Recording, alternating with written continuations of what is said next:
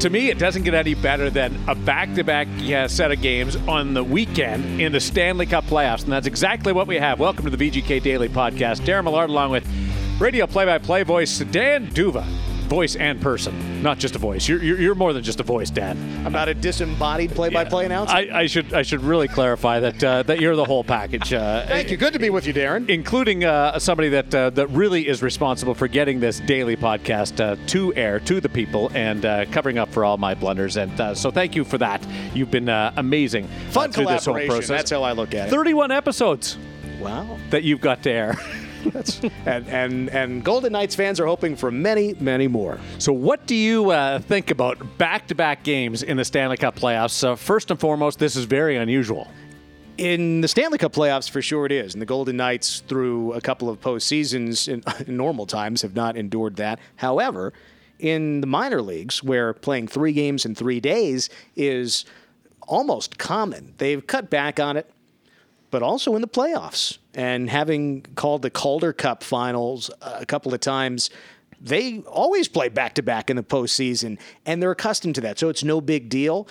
And many of these players on the Golden Knights and on the Chicago Blackhawks, among other teams, have come up through the minors, whether it was in junior, in college, or in the ECHL, the American League. These guys have played back-to-back. It's more interesting for the veteran guys, the ones who are older, who might need the recovery time, who are further removed from their time in the minors or amateur hockey. So I'm more curious to see how it affects those guys. You know, it's you bring that up. So in looking at the Chicago Blackhawks, I think, boy, this could really work to the Golden Knights' advantage because they lean on their star players. Chicago does, and Vegas is so deep. On the other hand, Chicago's the second youngest team left in the Stanley Cup playoffs, so that might work in their advantage. So I don't know whether it might just be a wash.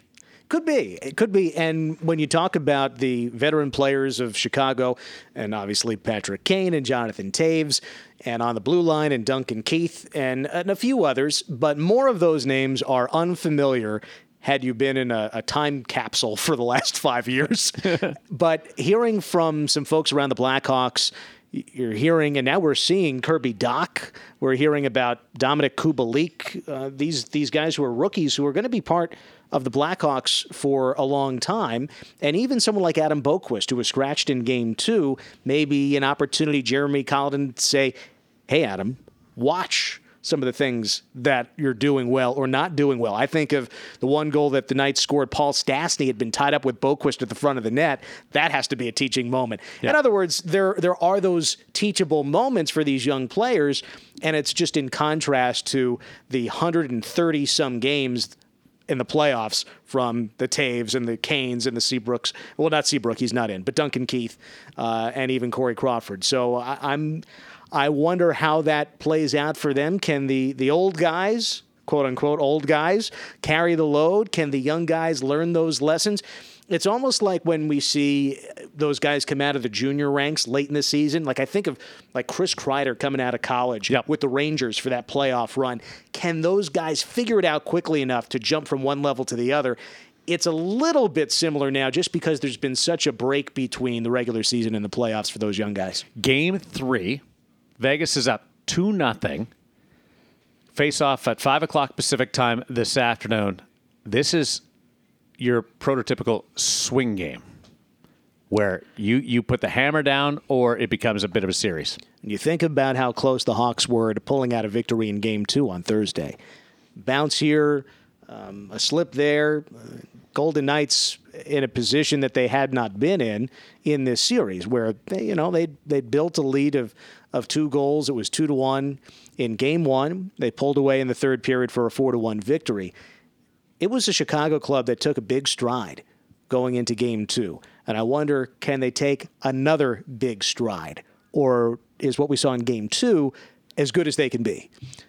Whereas the Golden Knights, while finding their game in the third period on a regular basis, they seem to be up and down, sometimes good, sometimes okay, That's sometimes death not great. taxes and Vegas finding their game in the third period. Yeah, and so if that is going to continue, will the Knights continue to grow at a pace that exceeds the strides the Blackhawks are taking? It is the important Game 3, and it's the start of back-to-back. Here is Nick Waugh, followed by Zach Whitecloud and head coach Pete DeBoer. Yeah, it's going to be important for sure. Game 3, I think they're probably going to come up hard for that game. They don't want to be down 3-0. And same for us. I think it's going to be a big game. And, of course, the game back-to-back is going to come pretty quickly. So, but game 3 is going to be important, and we'll be ready for that. No, I don't think anything changes. You still prepare the same way. And, at the end of the day, it's the same for both teams, right? So, you just do the best you can to, get some sleep after the game and go over things from the game before. And once that game ends, turn your focus to the next one and, just get ready for the next one. So there's not a whole lot that changes, but just do your job and be responsible and get yourself ready for the next one.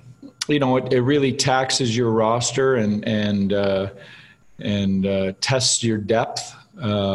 Because, playoff hockey, you're dealing with a lot of bumps and bruises and night-to-night decisions on guys. So, but I think anybody that's, built for a deep run has that type of depth. And I think it's a great test of the best team's depth and being able to survive that and go back at it. And if you ask the guys that are around here, they want to play. They want to play games, and they don't want to sit around the bubble. They want to play and get at it. 2 games in less than 24 hours. Obviously that's pretty rare even during the regular season. But I think it's something our guys are embracing. I said they want to play games. They're tired of practicing. We had training camp. They're ready to get at it and play. So I think everyone's excited about that.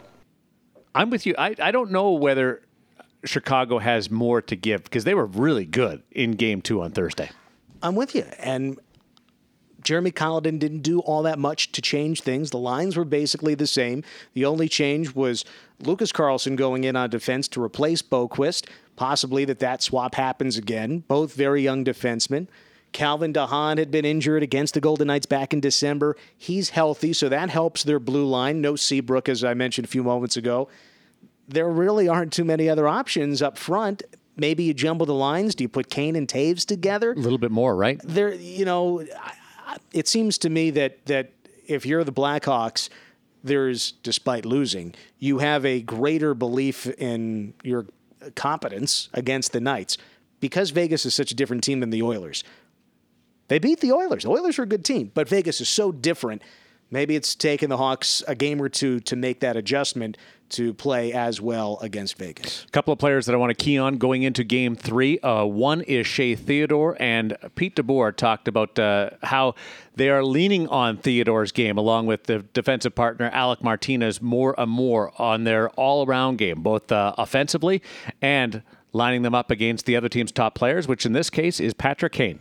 I've talked since I got here about Theo's underrated defensive game. He's got such great feet and gap, and a lot of times with great players like Kane, the way they create offense is with time and space off the rush, and your gap is a huge piece of defending that and your feet. So those two guys have great feet, great gap, great awareness.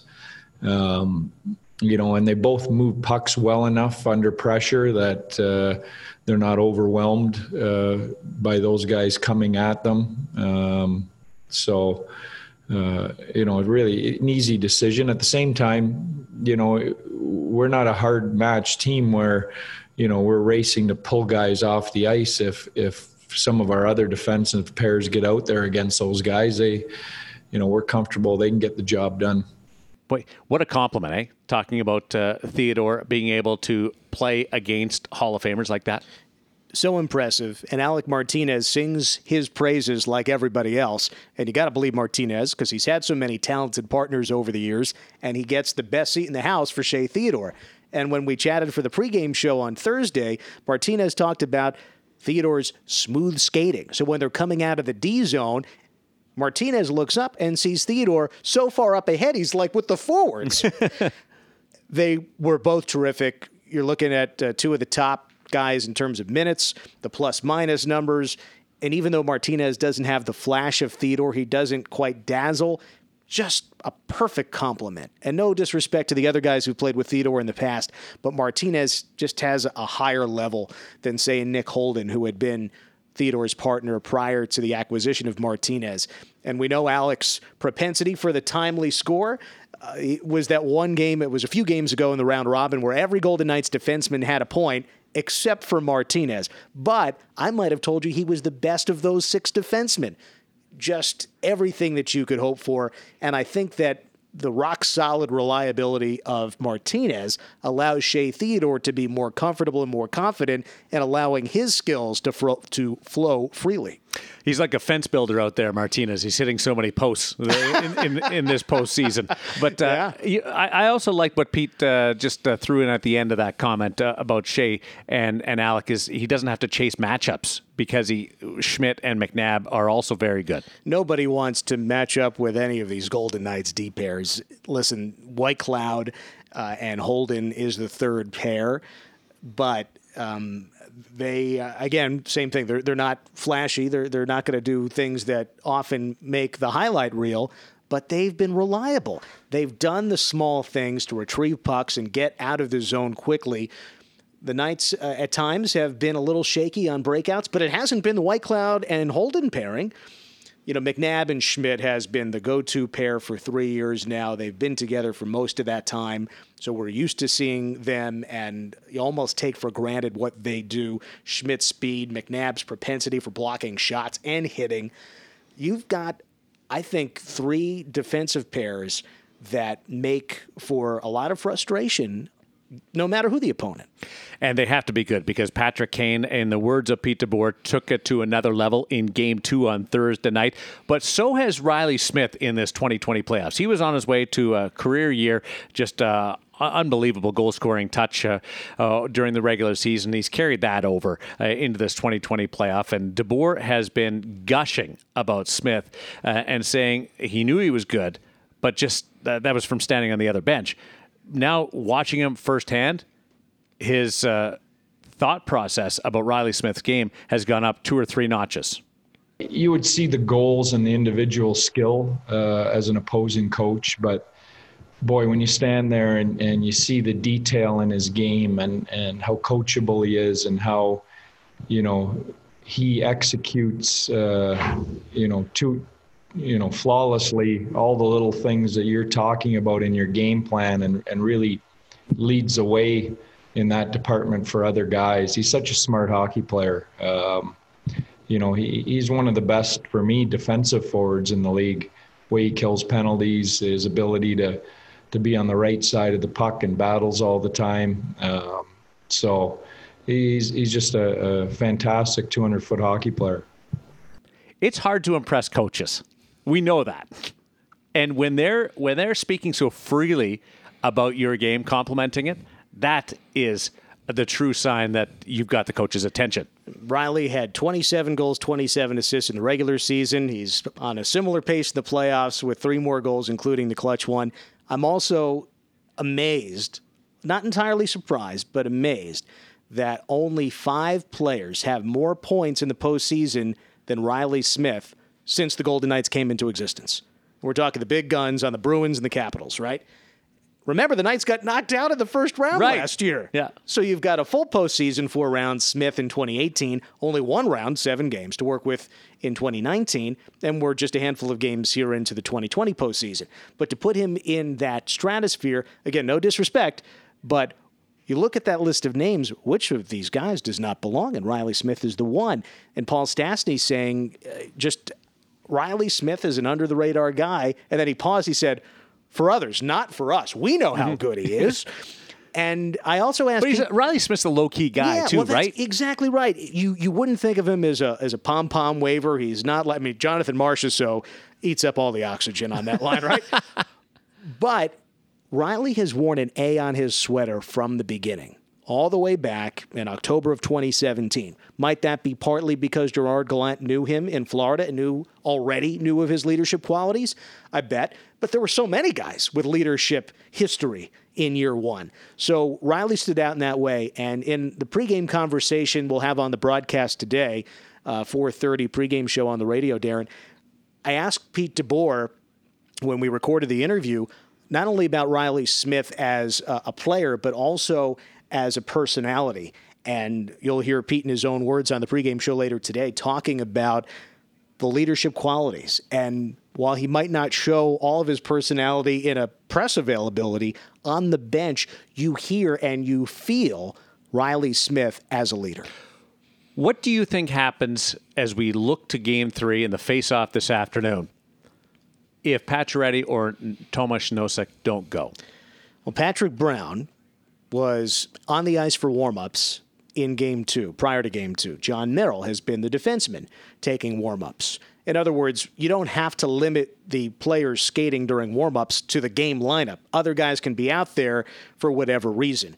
And that leads me to believe that if there were an injury during warm-ups, you'd put in the guy who just took warm-ups. God forbid somebody, sprains an ankle or something while they're skating around during warm-ups. So could it be Patrick Brown that goes in if 67 and 92 are unavailable? I can't imagine that they would put an extra defenseman and go with 7D. We've almost never seen that with Gerard Gallant or Pete DeBoer. The third period in overtime with 11 forwards, they were dynamite. True. I'm with you. Yeah. John Merrill did play a couple of games as a forward this year, but those were in dire circumstances when the Knights didn't have anybody else. They have a whole taxi squad of players to choose from, and it may depend upon which guy, which lefty, righty, third line, second line, fourth line. Like a centerman to be able to play in that fourth line. Yeah, and I talked about this, and you and I chatted about it during one of our video streams prior to the resumption of play during training camp, what Tomas Nosek can do. He's not Max Pacioretty. He's not going to score 30 goals in this league, but he has scored some timely playoff goals. Did in this series. Did in Game 2. He also has been great in the faceoff circle. There was a point in the second period where the Knights were really having some difficulty, and Nosek won a couple of draws against Jonathan Toews, who's one of the best. And I wonder if you just plug somebody in on the fourth line, it's not just so simple. You need somebody who can win those critical draws. So I think of those things, aside from Pacioretty and his offensive propensity, there's a lot that goes into who goes in should those two players be unavailable. And I'm also torn because I love Nick Waugh with Carrier and Reeves. They have been so effective, but I also like Nick Waugh playing up in the lineup a little bit in that third line. Reeves and Carrier seem to be doing the same thing night in and night out. Whether it was Bellemare the last couple of years, Nosek, Waugh, you've seen Cousins there too. It seems that that's going to be pretty reliable and consistent. However, when Nick Waugh was moved from the third line to the fourth line, Game 1 of this series, the third line did not look the same. Is Nick Waugh the linchpin here? He might be the guy? fixer. Nick Waugh with Tuch and Cousins, that just worked in a way that it did not work when Stevenson was between Tuch and Cousins. And Pete DeBoer admitted, just because it looks good on paper, a line combination, looks good on paper, like, say, Cousins, Stevenson, and Tuch, that doesn't mean it translates to actual gameplay. We know Stevenson can do so many great things and play up or down in the lineup, but maybe it's not quite the right fit for him as the third-line center. Again, we don't know. You might not be able to have the luxury of that decision. You might be forced into putting somebody in because of injury, but time will tell. Game 3 this afternoon, 4:30 is the pregame show. Ryan Wallace will have that on the Golden Knights radio network, and then at 5 o'clock, Dan and Gary Lawless have the call on the radio side of things. NBC game today, so it goes national, not on AT&T. We'll be back on the TV side tomorrow for the second half of this back-to-back. So you have to go get ready for the call. But before you do that, you have to put this together.